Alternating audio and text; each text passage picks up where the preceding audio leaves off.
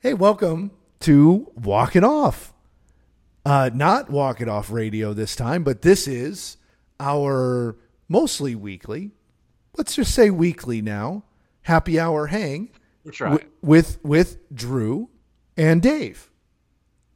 And we're really excited to see you, even though we can't see you. But I'm really excited to see you, Drew. We're back. We're doing this again. It's our midweek happy hour hangs. That's right. So when we get so much sports that we can't keep up with on the air every week, we need to get a little bit of overtime here. And that's why we're getting together. And also to look at it, see each other in person, and have a good time here. So Yeah. Emphasis let's, on let's hang. crack open a beer, talk about some sports, and have a good time with it. Let's do it, brother, man. Cheers, buddy. Here's to you. Oh, I was going to ask you what you're drinking, but I can see there one of the classics, one of my favorites, and I think one of our shared favorites, Bear Walker Maple Brown from Jackalope Brewing. Yep, right here in Nashville. I figure that we're doing this episode tonight representing our childhood teams that we grew up with, Yeah. and not our Nashville favorites that we talk about on the air every night. So I'll bring a little bit of Nashville with me too tonight. So because we still love our teams and we still talk about them. It's still a Nashville sports talk radio show, all right? Yes, But it is. Yes, it is. when our teams are in it, we're going to show some love too. Well, 'Cause we've we're done sports fans above everything else. no doubt, and we've set the precedent, I think, from the get-go, that we are a pro sports talk show as well. That's our sweet spot. That's where we spend our time. So there isn't always an opportunity to talk about Nashville teams. So we're still going to stick to our guns, stick to our game. This isn't a stretch outside of what we've been doing from day one. It is just weird, as I was lamenting to you before we jumped on the air and pressed record, but that it's unusual, at least for me, to have Phoenix teams, which are normally the ones that I grew up with, be in a better position than the Nashville team. So it's usually easier because Nashville's making it further on. Nashville has something better going on, and that's great. I've loved that, and I'm rooting for that every time around. But the tides have turned at this moment in time, mainly just because the Suns are on a run, and the Grizz and the Preds, I don't want to say fizzled out, but left early, went home a little earlier than we wanted to. They're just not here right now, but yeah, it's the same way for me. You know, we'll talk about our Nashville teams as much as we possibly can, and there's always something going on with our Nashville teams because this is such a sports city. It's become so strong. There's something going on every single weekend, and we're happy to hop on WXNA and talk about it every single weekend. But yeah, when we root for teams, I mean, I got all the underdog NY teams under my belt, but now in the Isles are making it to the penultimate round of the Stanley Cup playoffs 2 years in a row. It's pretty damn exciting. That's super exciting. And I know we mentioned this on the show, but one of the things I love about the Isles is that I feel like they're a team with a chip on their shoulder. They're playing, I love how they're outperforming teams like the Maple Leafs that have John Tavares on it, who spurned the Isles a couple of years ago. I love even more that we've got Barry Trotz in the Western Conference, or the penultimate round in the semifinals with his third team. I actually don't know his head coaching career before Nashville, but his second team since being in Nashville. I think actually, man. Anyway, in there with his second team in the conference finals, at least. Yeah. After the Caps. And he was spurned by the Caps too. The way he was kicked to the side, and I know it sounded potentially a little mutual, but he revived that team and got them over the hump into a championship. And the first thing they did was kick him to the curb. And he went to a team that was craving respect, that had built some momentum, and just wanted somebody in there to lead them to the promised land, and he is doing it consistently, and it's been really fun to see. And hopefully he can get them over that hump too. Raise that cup. That would be a beautiful, beautiful thing. But Tampa Bay is not going to make it easy. Oh man, I almost. Well, I guess I have to now. I almost committed a cardinal sin, and I'm just going to now. I was going to speculate with you as to what it would be like if in the same year one of your underdog teams, one of my underdog teams, won championships.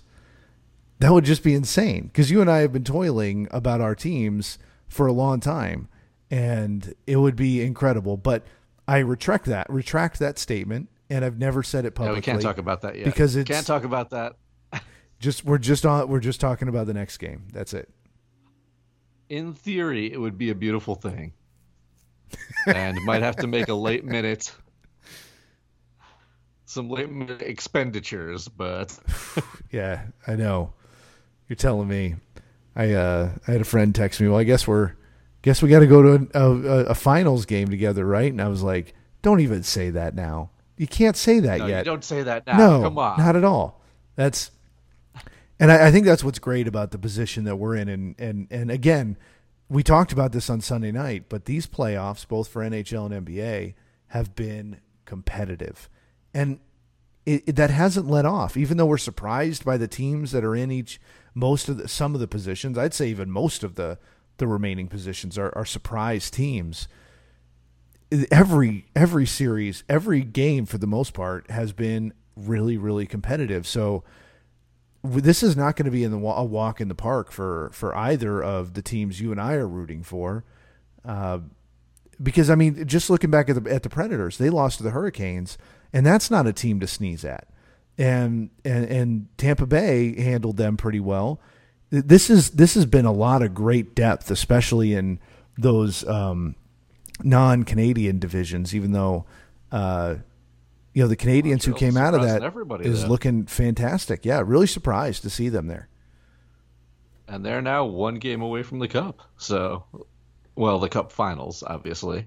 Not raising it itself. A couple more games away from that one. But, yeah, they got that 3-2 lead now on the Golden Knights, who were obviously one of the favorites along with Tampa Bay.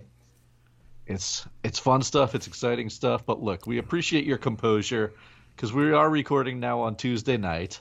That's right. And that was one hell of an exciting Suns victory that just happened minutes ago. So we appreciate your composure to, towel the champagne off of yourself. And well, you can't like we just talked about, you can't get too ahead of yourself. But I feel like, I'm going to try, as I always do, to not come from the perspective of a fan, right? The Suns stole this game. We are professional radio voices. We absolutely are. But I think one thing that we had all Hawk Harrelson homers. Chip Carey's here. Yep, no doubt. So the Suns stole a win tonight. They did not, the way that they played, especially relative to how they've played otherwise on this 9 game playoff winning streak, they played well below that. I mean, shooting somewhere in the low 20% in 3-point percentages. Devin Booker, I think, battled his way to a 20-point game, which is, average, below average by his standards in the playoffs. Chris Paul's out. The defense looked good, but offensively, this team just could not get going.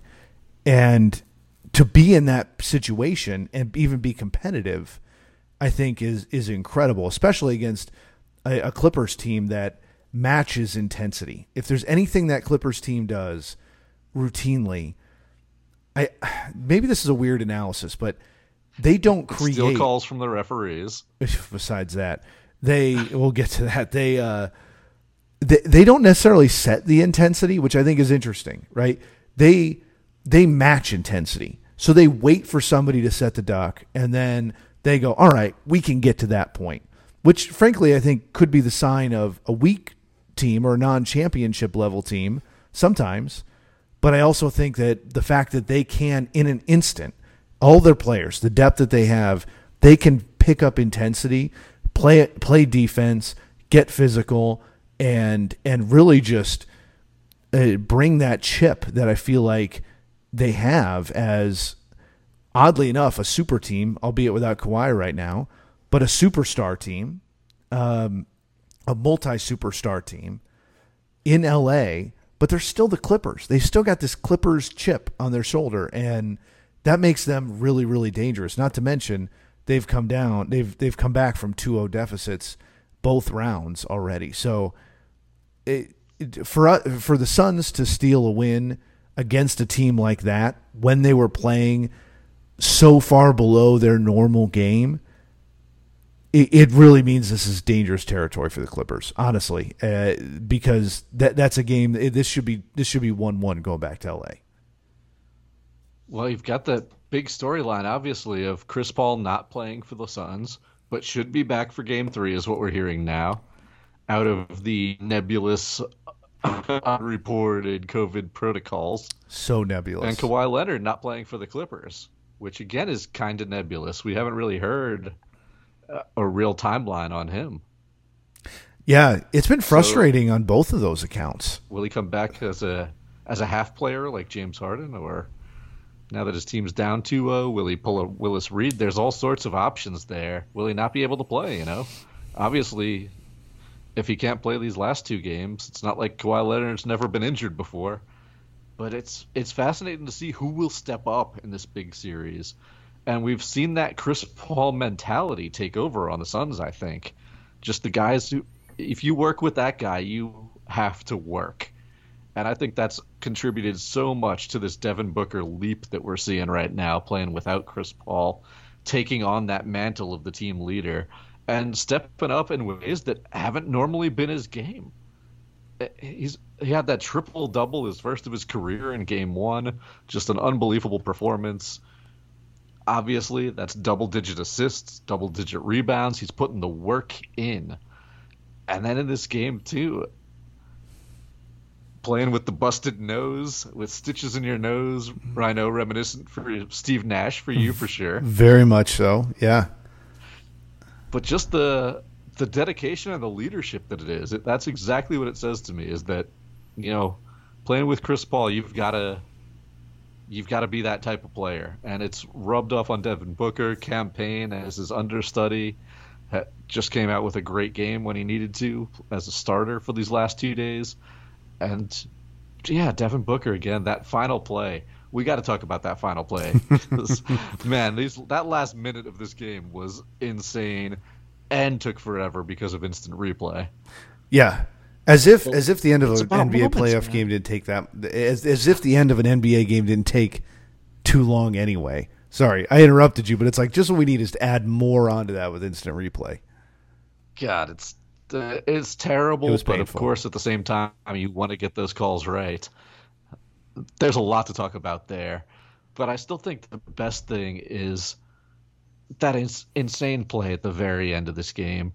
We talked on Sunday night about, in the Islanders game, the Ryan Pulock save to win the game, to save the game in Game 4. That was just one of those plays, one of those highlights that you have to see that highlight. You have to watch this highlight. You have to send it to everybody. It's something that's going to live on no matter what happens in the rest of that series. That's a play that's showed in highlight packages forever. That the Andre Ayton dunk at the end of this game, does that rise to that level? Because I think it might. That's going to be a highlight reel play. I'm sure as a Suns fan, you're watching it live. You already sent me a straight reaction video of what was going on there at the ending. So I know what was going on with you. But even not as a Suns fan, that's when you want to text all your sports friends and be like, watch this highlight right now. I know we got on our social media at Walk It Off Radio, and we're retweeting videos of that right away. It's like, man, that's the fun part about being a sports fan. When something incredible happens like this, you just want to share it with everybody, and you want to get excited, and you saw history.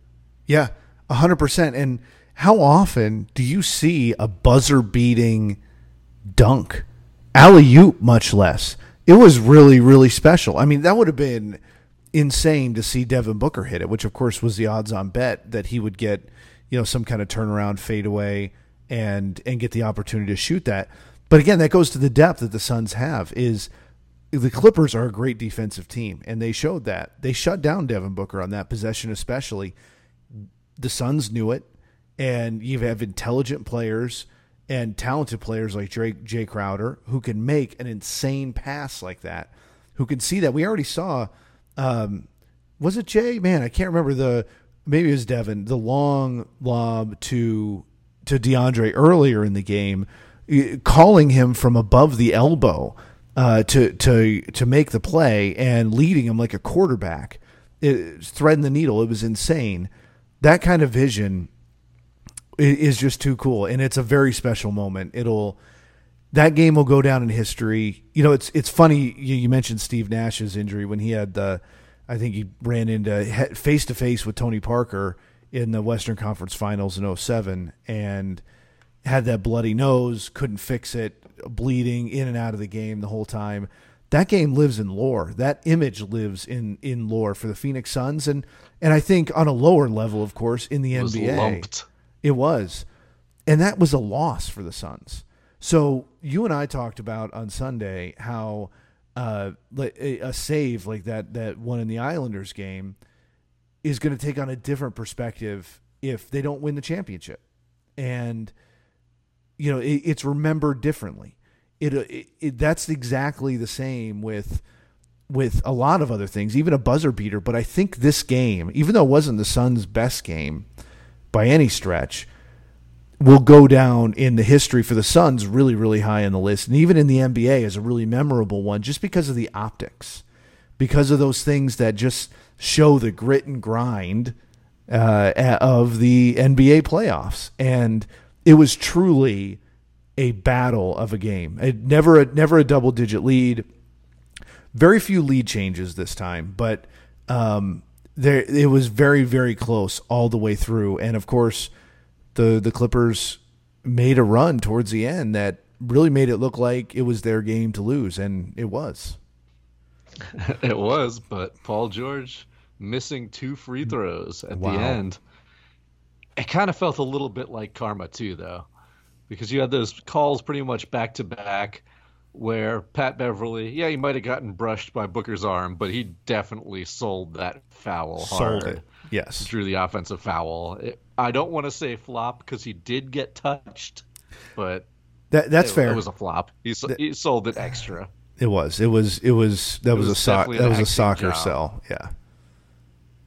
And same thing with Pat Beverly again with that great reach in on Booker's drive on what was it, the very next possession to knock the ball out of bounds. I know the announcers there said it. They did a good job on this one. I'll give Jeff Van Gundy all the credit in the world because that's exactly the way I felt on this. It's the same thing as the problem baseball has now on stolen bases where for a millisecond the player will hydroplane over the base and won't have contact with it. So he be called out despite beating the throw. Technically, it's correct with instant replay, but it's the wrong call. That's a great example. That's exactly what happened on this out-of-bound one. That's a great example. Beverly knocks the ball out of Booker's hand, but as Beverly knocks it off, it brushes through Booker's hand. So technically, Booker touched it last, but Beverly knocked that ball out of bounds. Any call ever, except in the last 2 minutes of the game, that ball's out of bounds on the Clippers, and nobody even argues about it. No, and I think, you're right. You can't argue. Boy, you're right. Letter of the law, but you can't argue against it. It's a travesty of the instant replay, and I'm trying to think we really saw instant replay take off in football, and I don't think there's a play like that in football. I think that's why when they don't get the instant replay. How about the catch rule? What is an actual catch? Yeah, that's a fair point. Yeah, you're right. It's really hard to. I say it all the time on our show and elsewhere. Sports is a game of rules. That's what sports literally is a bunch of rules, and so we've got to respect them. That's really important to how we play. And that sounds like I'm John Maddening here in my commentary, like Jeff Van Gundy today when he was talking about Cam Johnson, and he was like, he's a really good basketball player, or something like that. It was really, really generic, like a good description. But it feels that way. But you've got to think of it that way. the only way these games work is by the rules existing and being enforced to a T, because that's the only way for fairness. And now, and truthfully, they really have, in general, for the most part. Instant replay is going to give us some weird situations there. And you just mentioned two really good ones. That sentence on what's going on in MLB today. And then you add on top of that, the travesty is, and this is really important for MLB too, is it adds time and it's taxing and it's not a good viewer experience. And I think there was commentary on that today during the game as well. That's a rough end to a game, for it to take that long, for there to be multiple calls that just make you question whether the game is accurate. And that's not the way it should end. But I will say, because of those missed free throws, because of other calls, and throughout the game, general letting them play. I don't know. Earlier in the game, there were a lot of weird calls, a lot of high volume of fouls, but it did come to a wash. And I don't think, if you're a Clippers fan or a Suns fan, that you can look at that game and say this was influenced. The ultimate outcome was influenced by any of those. But they were hard to watch when they happened. It could have been. I mean, that out-of-bounds play, it could have robbed you of what you thought was going to be a potential game-winning shot from Devin Booker. And it gave Paul George a trip to the free throw line to spread a 1-point lead out to a 3-point lead. But a guy who's almost a 90% shooter normally had already missed 3 free throws in this game, misses both in a clutch situation like that.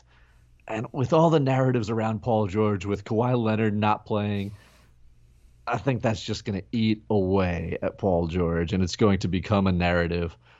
But what happened after that was just so special, and that's what I wanted to say. That's what I wanted to tie into maybe the Chris Paul effect, maybe the natural evolution, but all the credit to Devin Booker.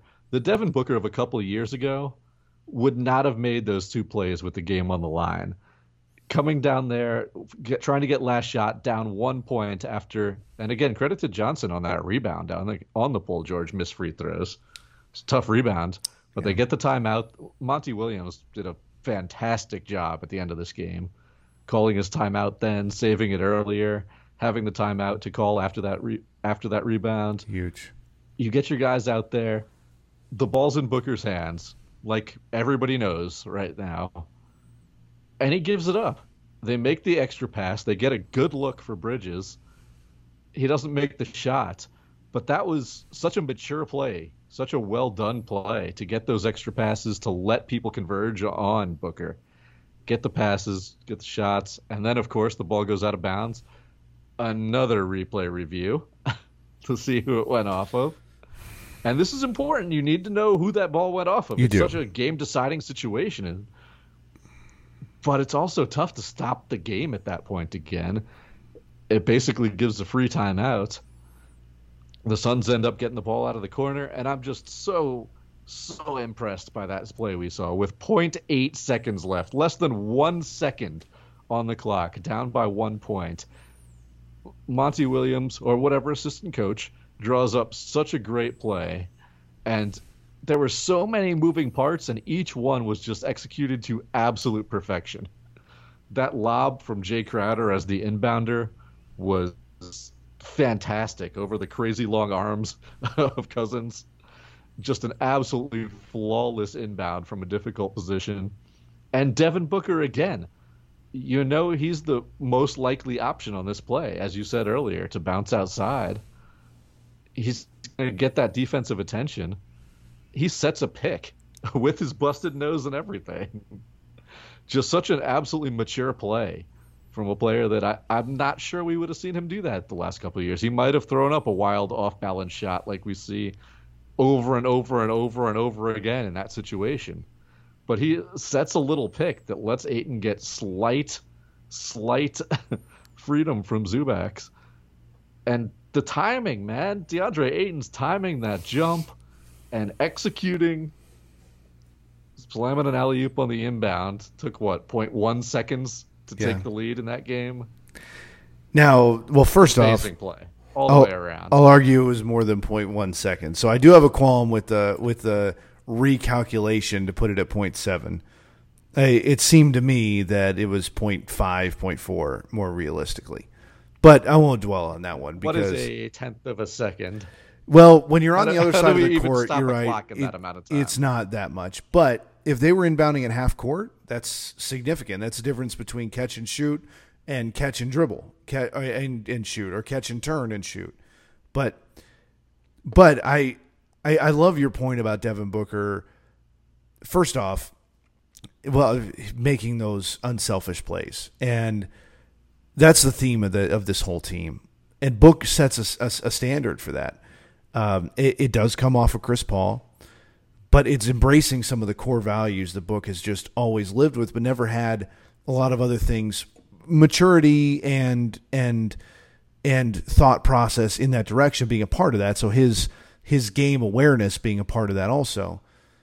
But there's a lot of things that are congealing right now. A big part of him being willing to make that, especially that pass to Mikal Bridges in the corner, is trusting the team and having a team around that you can trust. And it's taken a whole regular season to get to that point. We've gotten that team has gotten better and better and better at doing that, but it's taken a long time to get to that level of trust. And one of those folks that's had to earn that trust over this whole time is DeAndre Ayton. That play might not have been that case. He might not have been in that situation. Devin Booker might not have sacrificed himself for that, not because he hadn't learned to do that yet in this season, but because at the first half of the season, DeAndre Ayton wasn't trustworthy to do something like that. He wasn't in that situation. And he has. And now we're in a situation where all of those players, they trust each other. So they know that they can not only play their roles, but play a variety of roles. And Book buys into that. And I think that's a really, really big quality of a leader. I love Dayton's reaction too. He was just like happy and surprised at the same time. Yeah. Like, that went so smooth. Does that actually count? Can we do that? Yeah. Is that how this works? Was awesome. That good? Did we win? Yeah. He's got such a good who demeanor. else should get all the credit too? Dayton a Kardashian Jenner. Absolutely. We all know what happened with Kourtney Kardashian to Lamar Odom's career when she left him. Mm-hmm. Mm-hmm. His career and life. Yep. Got with James Harden. We know what happened to his career after that. Mm-hmm. Tristan Thompson, ups and downs. And, Chris, Kylie here. What happened to Kendall? Which one? I don't know. They're the same thing, right? They are. I think they're the same person, actually. You ditch Ben Simmons and you move on to Devin Booker. Look what's happening in their careers right now. That's true. Different paths, man. I know. She better stay with him. Yeah. There's some magic there. There definitely Get is. That credit. Yeah, this is no Jessica Simpson, man. This is something wholly new. So, yeah. Well, it's part of it. It is weird, I have to say. I mean, we had on the Preds, we had Mike Fisher, right? We had. I'm trying to think if anybody else, even in the Titans realm. I can't recall on any of the teams that I've been a fan of having somebody who's reached a level of stardom that is top tier of their time. Subban.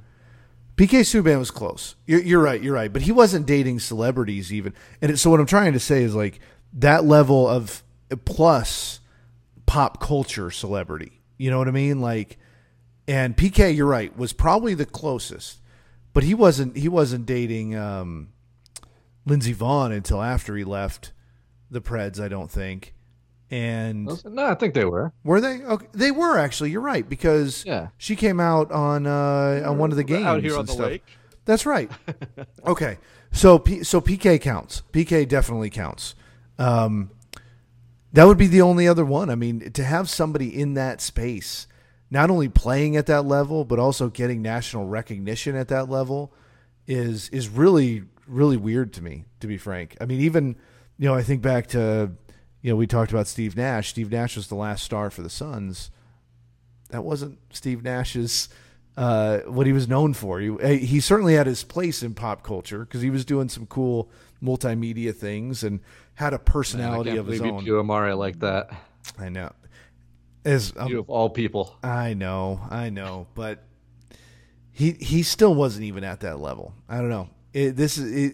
Booker has this ability and trajectory, knock on wood, to be a transcendent athlete. I really think so. And but it's early times. We'll see what happens as careers unfold. He took a leap this year, and anything's possible now. Well, Stephen A. says he's the next Kobe. So what else do you need to hear?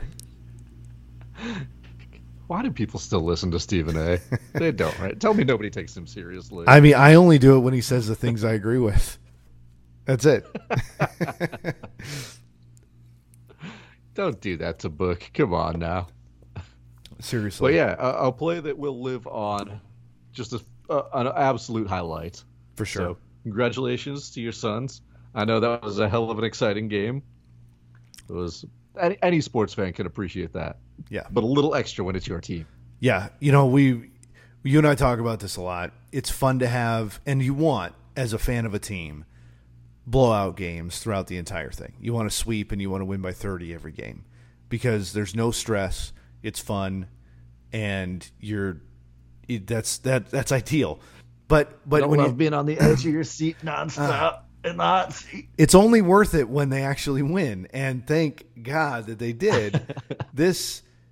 These are games that sometimes I hate watching, but ultimately I love watching, and I wouldn't trade them for anything because they're special and you remember them. And so, as much as painful as it was to go down by one at the end and go through all that anxiety, it's worth it to win on a last-second shot like that. It's special. You and I talk about it all the time. It's special. It's memorable. It's special. Those kinds of plays, those kinds of moments, you're not going to forget them. We can bring a whole stadium or a city together. It's rare, and it's a beautiful thing, and it's one of the reasons we love sports so much. No doubt. No doubt. And it's doing it here, even in 110-degree weather. So I'm going to move on a little bit from these playoffs that are so exciting, and we go over, of course, plenty on the radio show every week, nonstop, to get into the weeds a little bit, because I want to talk about baseball. Again, when you got two other sports that are in the middle of their postseason, winding towards the end, your everyday regular season games aren't going to get quite as much attention on our show as they normally would. But let me ask you this question. I put this one out there earlier, but I want to ask it to you too. What was more predictable that happened tonight? Wander Franco, MLB's #1 prospect for the past 2 years in a row, making his MLB debut and immediately looking like a superstar?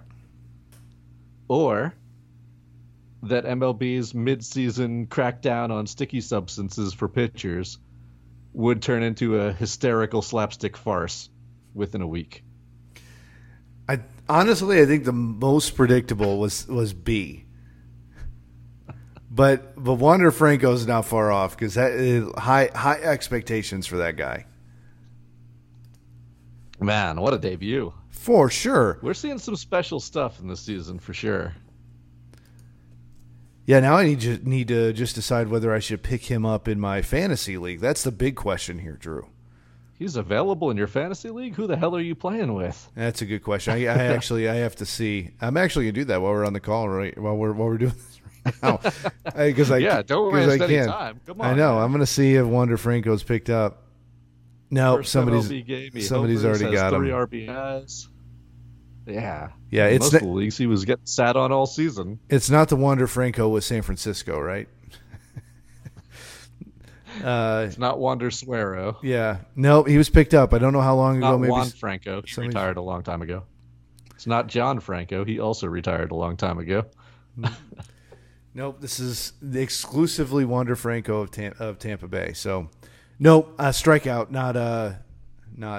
Not available for me. Too slow, buddy. But know. man, what a special debut that was.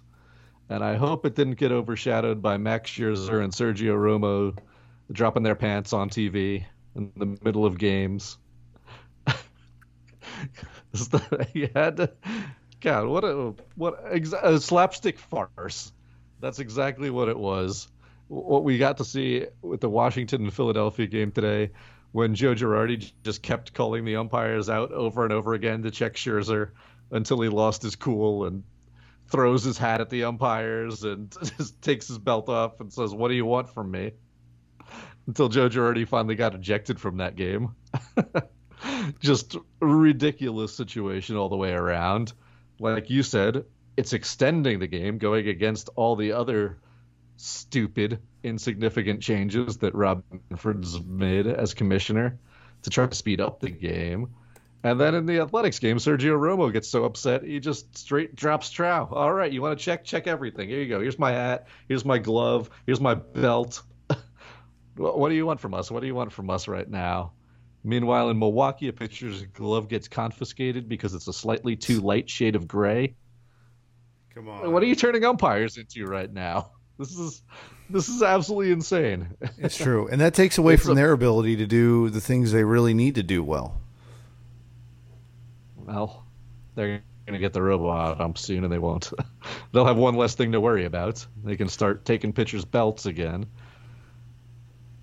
But just, God, Rob Manfred is really trying to challenge Roger Goodell as the most inept commissioner in sports, isn't he?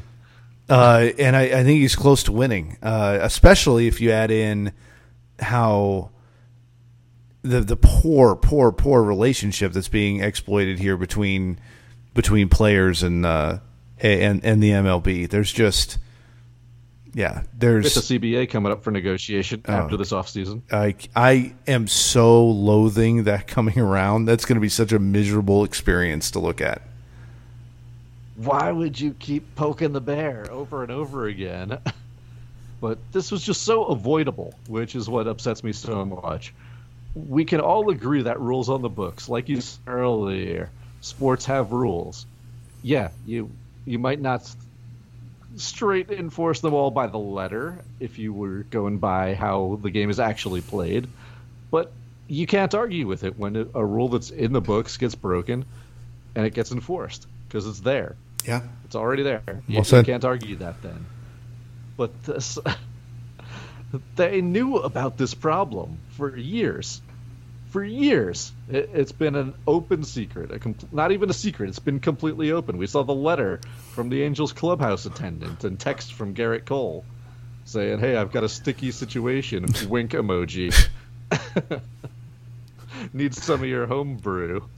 This is not something that just came up and needed to be done in the middle of a season, kind of half-assedly, with no distinctions drawn.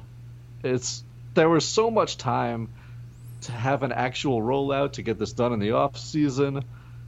The effectiveness, that's the one thing you can't argue with, because we've already seen a drop of a couple hundred spin rate across MLB since they said they were going to start checking pitchers. And batting averages have gone up, slugging percentages have gone up. There's a pretty direct correlation there, which is the point, which is a good thing for the game, I would agree with.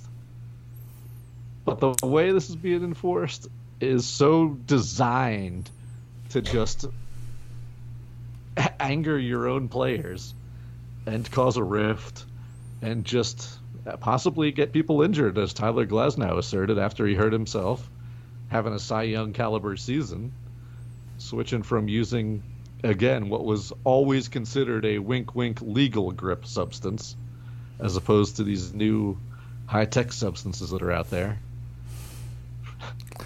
Hey, At least Trevor Bauer signed his contract this offseason, right? Yeah, for sure. I know. It's I mean, you're right. It just exposes just how poorly.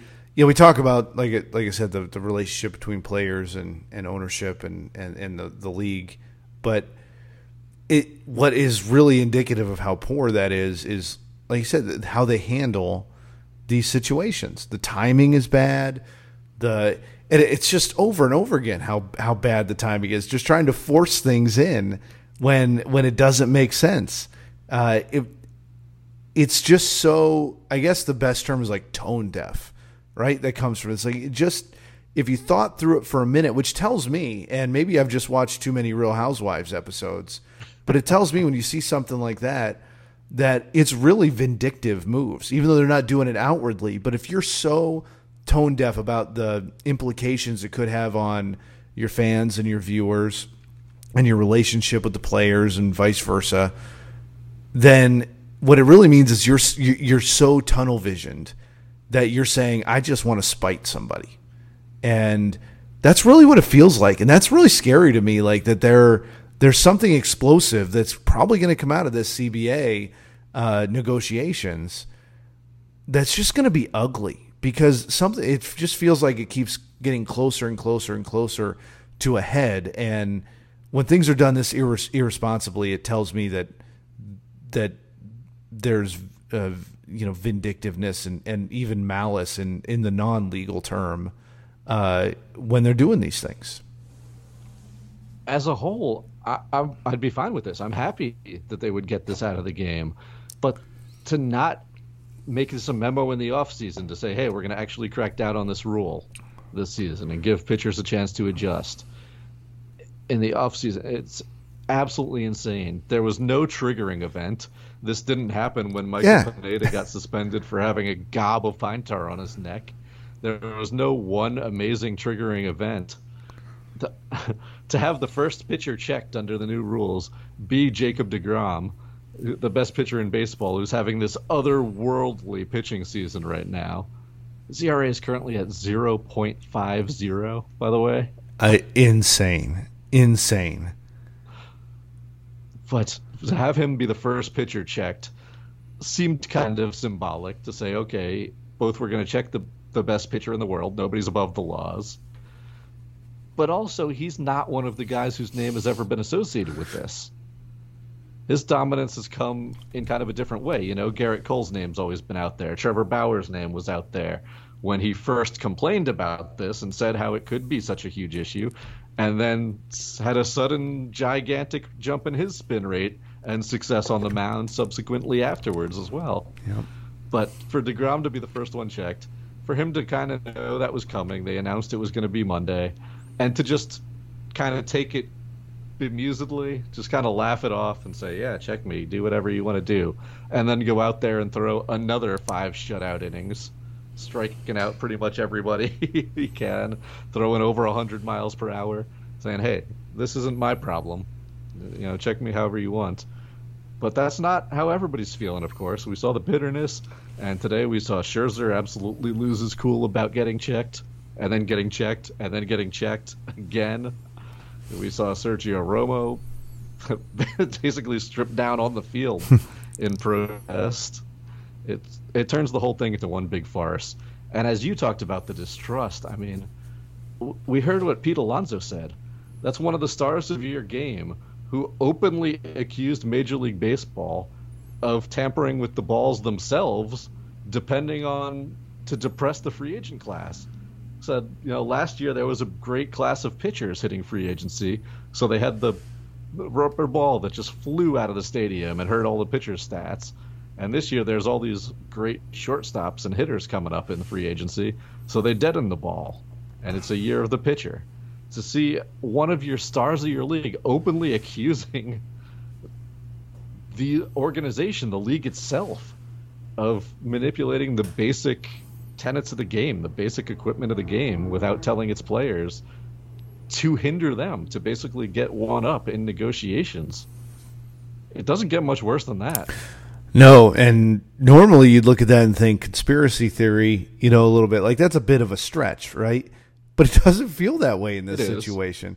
It is. You're right. Like, the fact that would be happening in such a planned out way is definitely a stretch. But what isn't a stretch is that the MLB would be manipulative in that way, and that the players feel spurned in that way, and that they don't communicate well enough. They don't talk about the intention behind the things that they choose to do and the rules they choose to implement and those things, that there is no clear vision for the MLB that is shared between the players and the ownership and the league, which is horrifying for a league that is trying to find its footing, still trying to figure out what problems they want to solve, what identity they want to have in the big major sports landscape. As the MLB, don't worry, they're testing out 2-inch bigger bases in the minor leagues. Okay, well, now that you mentioned that, I think we're good. Yeah, you're right. They're safe. They're in good shape. But it's true. Like if they came out and announced and agreed on some kind of clear plan that talked about where the experiments in the minor leagues worked, what part that played. And when they would address rule changes, and how they would communicate those, and all those things were kind of agreed upon and talked about, then I think there'd be a lot less issues. But there's clearly just really poor communication, and I don't think everybody's on the same page as to where the MLB is going to be in 5 years.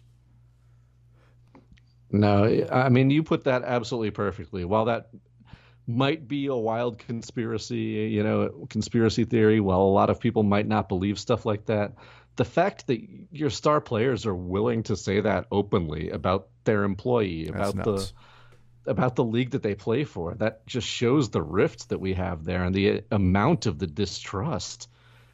I am so fearful for the CBA negotiation in this offseason as well. It's a frightening thing. But we can lighten up a little bit too, right? That story about Banana Ball got released this week at the same time. That came from the MLB offices. They were like, look, we could play this. This game is really popular here, where if you step out of the batter's box between pitches, that counts as a strike. And games don't last over 2 hours by rule. Rob Manfred was reading that article, just rock hard. Yeah, I know. Banana. I see. Yep. He definitely was. Yeah. There's no doubt about it. I love it. But these players, they seem to have a little too much attitude for me. Yeah. They seem to be having a little too much fun while they do this. Yeah. So. Yeah. Can I institute this and suspend all of them and save the money? It's yeah, it's really, really horrifying. They need to get him the heck out of there, honestly. I wonder if the MLBPA could negotiate for a new commissioner and just say, hey, we'll take this hit, whatever it is, we'll make this sacrifice if you just give us better leadership. Because it really feels that way. I mean, the players might be saying that about their own association leadership as well, and that's fair too. That is really fair too. But I put a lot of onus on the league management. I definitely always, and my tone certainly always sounds like it's coming from defending the players, and I definitely err on that side, to be frank, because it's been the other way around for far too long. And that's the perspective of fans in general. I believe is that it's not in defense of the players because they're making millions of dollars and it's publicly known. And but there's onus on everybody. So I want to be clear about that in something like this. Like there's onus on everybody, but ultimately in every league, it comes down to when you're talking about, are they communicating well enough? Is there a vision for the league in 1, 3, 5, 10, 15 years? Are there objectives that are at least some of them shared between the PA and the league? Certainly, the leadership for the Players Association plays a part in that because I know they have to adjust and they wield a lot of power. But how they come to that really, really, really, really rests on the league's management, on the commissioner and the crew that he puts around him, because their objective is to lead that league and create it. And so they're the ones it's their responsibility to have a vision. It's their responsibility to ensure that there's good communication there. Now, the PA can decide not to participate in that, and they can decide that they want to go and have different priorities, and maybe that's the case, and maybe that means that they're bad and they're poorly managed. But when we have no idea what the MLB is trying to be and where they want to be and what they want to do, I think that's squarely on the shoulders of the commissioner. I agree with you, man. When you're the steward of the grand old game, I mean, you don't have Well to said. be 100% purist. Things move on. But for most of the fan base at this point, to look at every decision and every ticky-tack change and say, I don't know if this guy actually likes baseball. That's insane. Yeah, that is the last thing you should read from watching what Rob Manfred says and does. Like that should be on his little nightstand. Should be, don't let anybody think I hate baseball. That should be his like baseline table stakes goal. Yeah, horrible. I mean, we can make fun of David Stern all day for saying, players need to dress proper and everything, but there was no doubt that he loved basketball. Yeah. And there's no doubt that he had a vision. Like, he sacrificed things in the game for global growth. And that's what he wanted to do, and that's what he set out to do.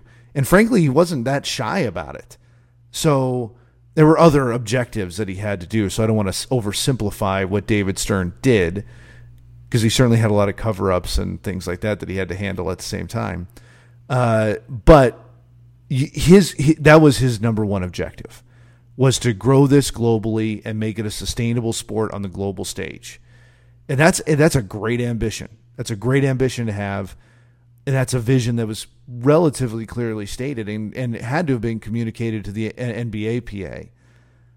And that goes a long way to know where you're both striving for. Even if you have differing opinions on exactly how to get there or what it really should look like, at least you know what you're trying to do. Like, I don't even know if they both agree that they want to shorten games. What are they trying to do? We talked about this with all the experimental rules. Are you trying to shorten games, or are you trying to have more fans watch more complete games, and are fans not watching them? So what problem are you really trying to solve? And I don't think anybody's in agreement Forcing with through that. these changes without input from your players.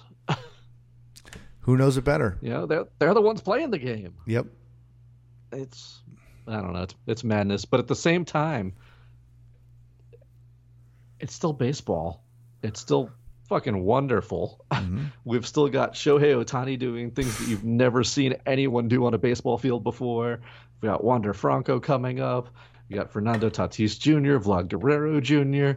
Just what Jacob deGrom is doing every time he hits the mound. Special. There's so much, yes, truly special things to watch in today's game. Yeah, the Diamondbacks setting records for losing. Yeah, man, what the hell happened there? They dove headfirst off a cliff. Yeah, they did. It's really sad, but a record nonetheless. It's so we're seeing special, unique things all across the board. But you're right. You can't ignore all those things, and that's the beauty of where we are right now. Is that all of that still stands, and that's lucky because that means our sports are sustainable to some degree. And I don't want to be a pessimist, but it's also a reason for us to talk about these things and to pay attention to a lot of the things that, I mean, we're in a world now where things get canceled to some degree. I don't want to use, even though I just did buzz terms like cancel culture. I don't. But what I want to say is, like, there are a million different ways that something can be undermined and taken down. And most of the time, a lot of the times, it's right and they kind of deserve it. That happens a lot. But my point is, we feel like these institutions that we love and have loved for so long are infallible and can never be destroyed. But you and I talk about the big three and alternative leagues coming in and changing how fans interact and how the management communicates with the players and what stake the players may have in the sport and the association. And all those things are threatening to undermine these big leagues that we really, really enjoy. And that's good because it forces competition. But my point is, like, if they can't get their crap together, we're on podcasts. If they can't get their shit together, then they're at legitimate risk to be undermined. We have to celebrate these special things, and we have to talk about the crappy things that they're doing to hopefully hold them accountable to get their shit together, to be sustainable. Because who knows, in 10 years, they might not be around, or they might not be the exact same thing. And I know that feels like a stretch right now. It really, really does. And I don't want to say there's any writing on a wall, but that's the direction we're going. There's always another option, and we're always looking for something else.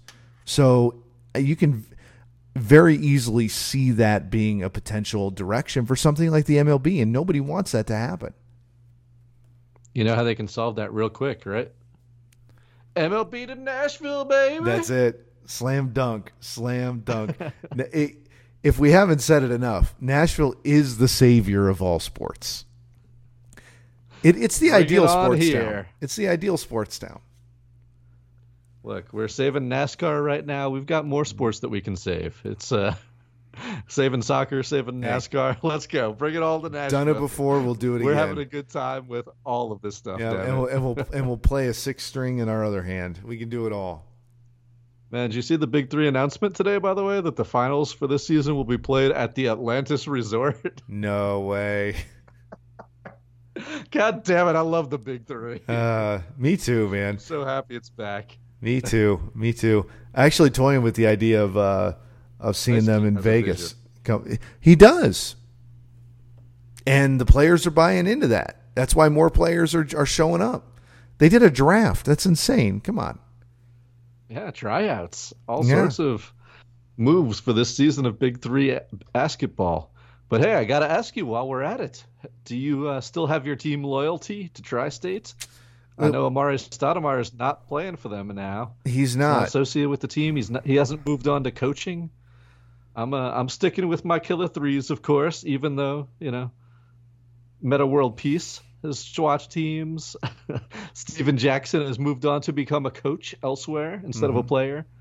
But Frank Nitty's the new captain, man. Frank Nitty. I like that. Let's go killer threes. I like that. No, I am 100% in the tri-state area. And firmly. I've picked my allegiance. The only time I've ever had like the four corners. Yeah. The only time I've ever had an allegiance threatened, and it still remains that way, is in the English Premier League, because I have a hard time handling relegation. So like we've talked about, I chose Stoke City, and I'm still a fan. I'll still root for them, but Stoked on Stoke, bro. But if they're not playing in the EPL, it's really hard for me to continue to root for them. So that's one I'm struggling with. I just want to be honest here with everybody. I think that one's pretty fair. Thank you. I don't know how to handle that. I don't know how fans. Your team's not in the league anymore. They're in a league, but it's. I am firmly in the tri-state camp and will be until the only thing that could potentially disrupt me now, which is a weird situation that the Big Three could come up with, and maybe it's different as the Big Three moves away from. Steve Nash is doing something else. I know. Well, he's busy nowadays. You're reading me exactly. It's still kind of known for the geriatric league, but they're moving away from that. So if somebody that I really, really love goes there, that has earned my loyalty by being part of one of my other loyal teams, then I might have to follow suit there. That's where it gets really difficult. I know, like if Pekka Rinne starts playing in the Big Three next year. Oh, yeah. Pekka would be, and he would win MVP, and you know that. There's no doubt. Hey, there's nothing Pekka can't do, all right? That I can't disagree with that. He is an incredible dude. And you know he'd make a good basketball player. You know that.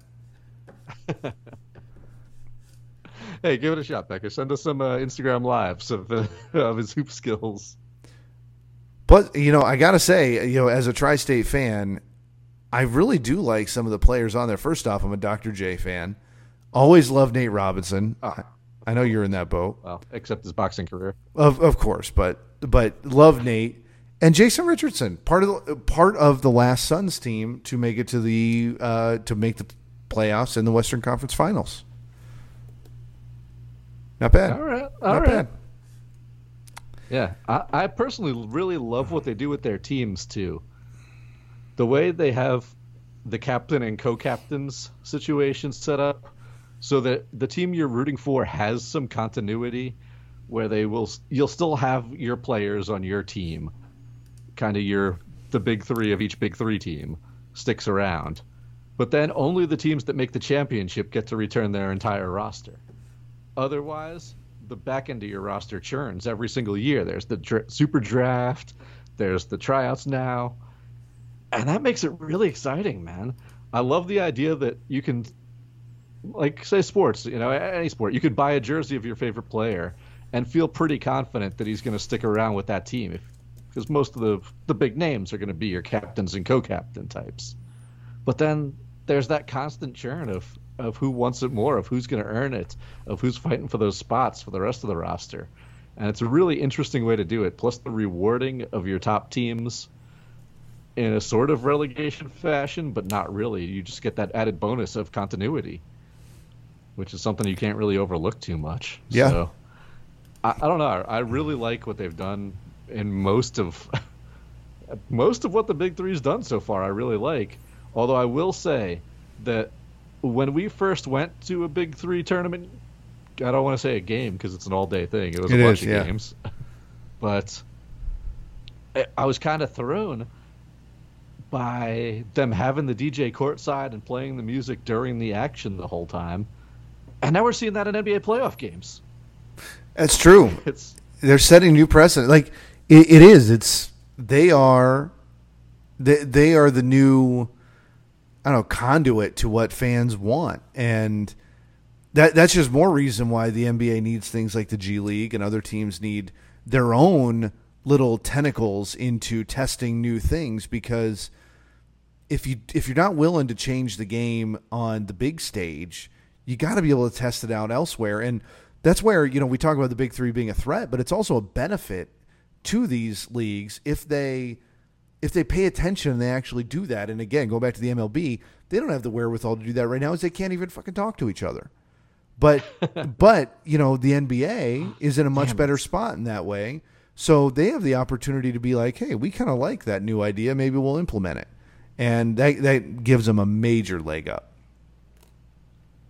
Man, I thought for sure that they were doing that because there were no fans in the crowd, and it was just kind of awkward to hear the silence and hear the squeaking of sneakers all game long. Yep. But now you've got fans back, you've got packed stadiums, you've got playoff intense crowds, and they're still playing the music during in-game action. So I guess it is something that was looked into and caught on and decided to stay. Yeah. And it feels like the type of thing. I don't personally know this. I haven't seen. I'd love someone to ask the question with a little bit more access than we have. But was that a joint decision with the players? Because that kind of seems like something that the players would say, hey, we like this. Yeah. Can we keep it? And if the league says, yeah, I don't see why not. Yeah, that is an example of a healthy relationship right there. For sure. I'd love to know if that's the way that actually went down. Yeah, I'm curious. When I talk to Chris Paul next, I will ask him. Get on that, man. I know. Well, he's not doing anything else right now. He's just chilling at home. Yeah, seriously. Oh, that's awesome. He's probably banging out a whole bunch of State Farm commercials. Well, I haven't seen a new one, so we need a new one. God, I'm tired of seeing the same old thing over and over again. But I liked seeing him FaceTime with his teammates after the Game 1 win. Sports are special, man. They are, and it's special when you see a team that gels. Those are the teams that stand out in the history. I think of baseball-wise. I think of the Red Sox team that beat the curse. I think of that Pistons team that won the championship. I think of the Suns in the run and gun. I think of I'm trying to think of an NFL example. Mets just knocking back rails together. There you go. Yeah, I mean, seriously, no wonder they had so much energy. It's true. Those teams are really, really special to see, and I put the Suns in that category. And it's the antithesis to the super team. Even though you'd argue now, as of this year, the Suns have two superstars on their team. That wasn't the case going into the season, and that means that they've organically created a relationship, and Chris Paul is the leader with that. And we talked about this on our show a couple weeks ago, I think. Chris Paul and James Harden weren't that way. I don't want to say they had a bad relationship. I don't have any insight into that, but you can tell by the product on the field, on the court, that was not the way that the Houston Rockets were structured. They had talent coming out of their ears. Dogs. That's exactly right. And they just did not have a close relationship the way that whole team did. The Phoenix Suns have that. And I don't think the Clippers have that, frankly.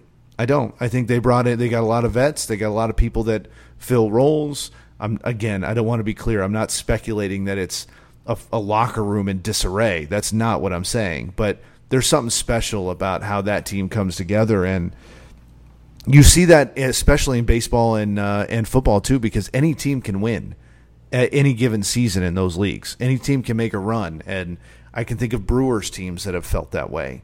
I can think of San Diego Padres this year really out as one of those. That's true, and maybe I haven't studied the locker room that much, but maybe even the Giants coming out of nowhere are something like that too, because they are putting on a roll, and it's fun to see a team that does that, because you can't overestimate as much as we put on star and talent, as much as emphasis we put on star and talent, stars and talent. My gosh, it's still a team sport. All of these we'll take care of that in post. Yeah, I know. It's still a team sport. So the better that they communicate and work together, the better a team's going to be. So it's special stuff. Very much so. 100%. We got some special weeks to look forward to, man. We do. We've got, just tonight, congratulations to the Pistons. You just mentioned them winning the NBA draft lottery. Yep. Presumably adding Cade Cunningham to that team. They'll still be pretty bad next year. Yes. But I'm how it goes. Excited for that, man. It was a real interesting draft lottery this year. I like the Raptors moving up to 4 in what's considered a for sure top 4, a very elite top 4, maybe top 5 of this draft. Seeing a team like the Raptors jump up to 4 was pretty exciting. Seeing the Rockets get that number 2 pick, not having to give it up to Oklahoma City. Look, they got enough picks already, all right? Yeah, no, it's true. Golden State's Minnesota pick finally conferring be the number 7 overall pick. It's going to be pretty fascinating. And then next month we have the NHL expansion draft. That's right. Which is always hold your damn breath, hold your favorite players close. I know. See what teams are going to do. It's going to be exciting, though. It's going to rise. That's right. I'm really excited about that. I love these expansion drafts. I hate to see it for my teams sometimes, but I'm intrigued to see. We don't know who the teams are protected yet, do we? No, they haven't released their protected list yet. Yeah. We're still just kind of guessing at that. Yeah.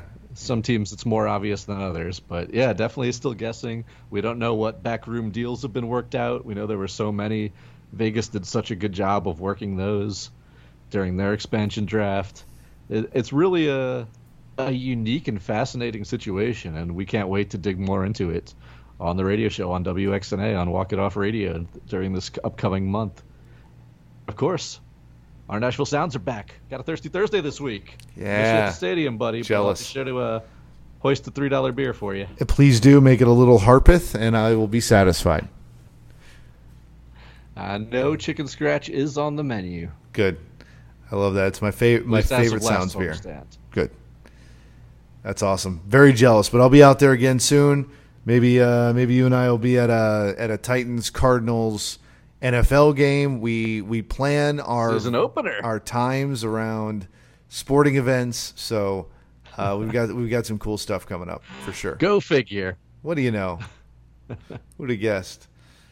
Yep, it'll be great. There's always more to talk about, so we love doing these midweek happy hours, man. It was good to get back on that. And, of course, we love to be there every Sunday night, live on your radio on WXNA. And, of course, you can check those shows out anywhere, anytime. WXNAFM.org will stream you in the archives. Just head on over to Sunday nights. Listen up. Get to know your weekend sports, because it's always a good time talking to you, buddy. Always a good time to be here in Nashville. Cheers. On the radio or on this. The internets. The admirals of the internets. That's right. Admiral Internet.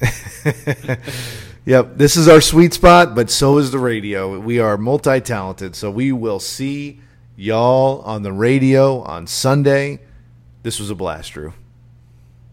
Absolutely, man. Always a good time. And hopefully we can continue with the playoff beard because we want to have some more games. Oh, yeah. It's I'm growing doing my out. part, all right? That's what I'm saying. I know the team really appreciates it. They definitely do. Same shirt, same jersey every time. It's stinky, but it's worth it. Hey, we'll get to October and start talking about our fans' superstitions and spooky sports again. My favorite. But yeah, it's so much fun to be a sports fan and to be here talking about it with you. The feeling's mutual. And we'll do it again on Sunday, my friend. Yep. See you there. Live, WXNA 101.5 FM on your radio dial, Nashville, Tennessee. See you, my man. See you then.